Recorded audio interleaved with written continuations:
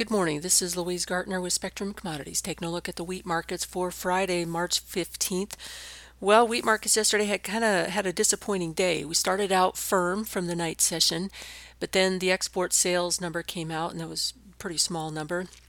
The markets pulled back a little bit after that, but then as we got into the day session, the market had another run to the upside. And in fact, Chicago was up around 13 cents, Kansas City up around 10 cents. And then that was all you got. And then the market started to back off and closed fairly weak. In fact, Kansas City saw a pretty heavy round of selling late in the day that took it to fractionally lower for the day. Chicago was still up 5 on the session, Minneapolis up a couple, but the spreads with Kansas City versus Chicago kind of fell apart yesterday too, losing as much as 5 cents at one point during the session. So unfortunately, the wheat market, looked like we had found some kind of support level here a couple days ago with a big outside day higher, kind of a key reversal in some of these markets. We haven't had much follow through. Yesterday, it looked like we were getting follow through, and in fact, we did. We did take out Tuesday's high, but then you didn't close all that well. In fact, you closed below Tuesday's high.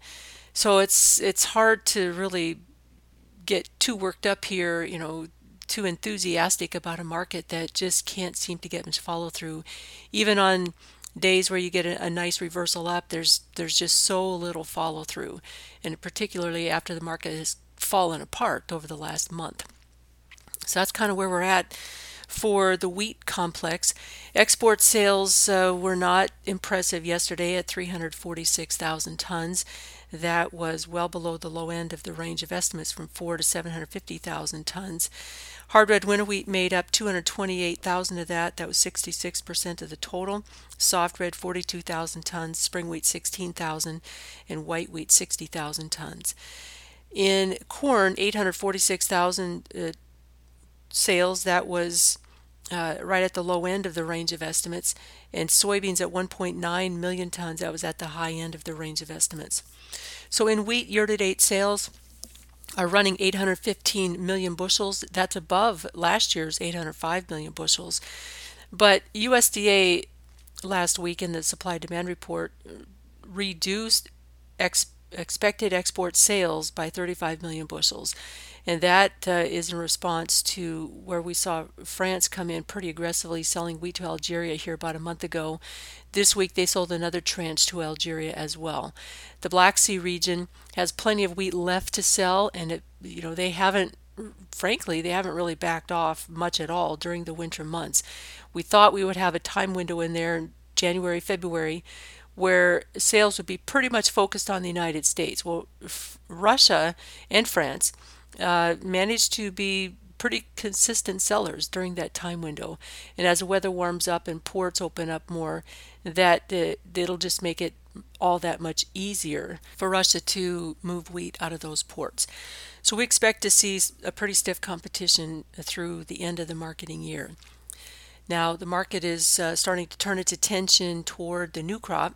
Here in the United States, it looks like it'll be a late spring, especially across Central Plains on north, in particular across the Northern Plains. That has been pretty supportive to the spring wheat market. A lot of snow across the Northern Plains. It's been cold, and that's stretching well into March. So it's going to be a slow melt unless it turns very warm quickly, which doesn't appear to be in the forecast. In fact, this storm that went through just yesterday and the day before dropped a lot of snow across the Central Plains and into the upper Northern Plains and upper Midwest. So we've got a lot of snow to melt off, and it's going to be, I think, a fairly late planting season across the north. So that's spring wheat country, and of course, a pretty good chunk of corn and bean country. In the Central Plains on south, they have had some storms, certainly across Central Plains, but further south, it's been, frankly, a fairly mild winter. And it was trending a bit dry, but it looks like West Texas got a pretty good shot of rain here over the last couple weeks. So they should at least have decent moisture available to the wheat crop as it moves into a more of a vegetative state in the Southern Plains. Central Plains not really breaking dormancy yet as we normally would be, simply because it's been so cold and they've got a fair amount of snow. So while dormancy might be breaking late, we'll have plenty of moisture, and I think that's part of the pressure coming into the wheat space is a likelihood that even with very low plantings, that a crop still could be a decent sized one. We are getting some production estimates from other countries around the world. We got Germany putting out a wheat production estimate of 24.2 million tons. That's up a pretty impressive 20% over last year. Strategy Grains putting out some estimates for all wheat, all soft wheat, at 146.1 million tons. That's up 15% on the year. Ukraine estimating all grain at 70.6 million tons. That's up 1 million ton over last year. They report that 87% of their winter crop looks in good to satisfactory condition. In Argentina, they produced a record crop this past year at 19.5 million tons. Looks like farmers there are going to increase wheat plantings again, take it up to about 6.9 million hectares.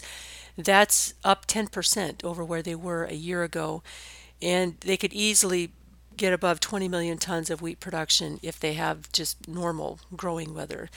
And also Australia, speaking of the southern hemisphere, Australia is just in a completely different situation than Argentina. They've had drought lingering for 2 growing seasons for wheat, and that drought is expected to linger for another 3 months. So that'll take them well into the planting season for next year. So that doesn't bode well for another years of production. If it weren't for Russia's massive wheat production program, that would, the problems going on in Australia would have a much bigger impact on the wheat space.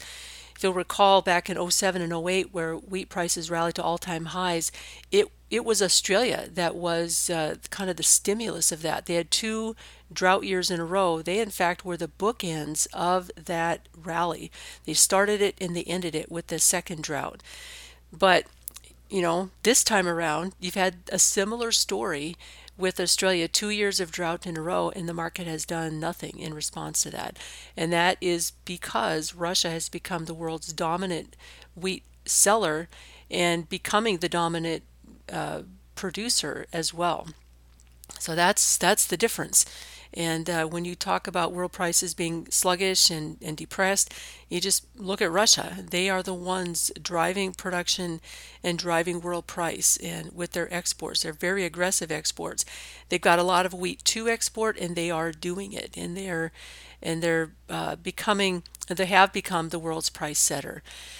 Now, again, we thought we would have a bit of a reprieve from that during the winter months, but that didn't happen. So I think from here on out, we know that they're improving their port situations, they're expanding capacity, and especially at the shallow water ports. So we can expect that Russia now will be a major player in the wheat complex throughout the year. And they're not really going to slow down during the winter months. They have increased production year over year over year. It looks like that's going to be the case again.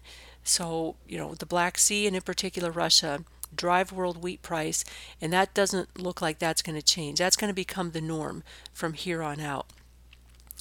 So far this morning we got wheat markets down a little bit. They're pulling back from yesterday's somewhat rally, at least in Chicago wheat. The spreads continue to be under pressure between Kansas City and Chicago.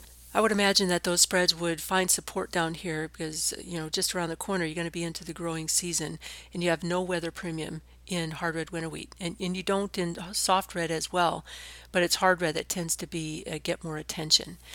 So I would expect that you would have some sort of a bounce in here, and that Kansas City versus Chicago spreads will find some support as well. If you have any questions, feel free to call me at 1-800-888-9843. This has been Louise Gartner with Spectrum Commodities.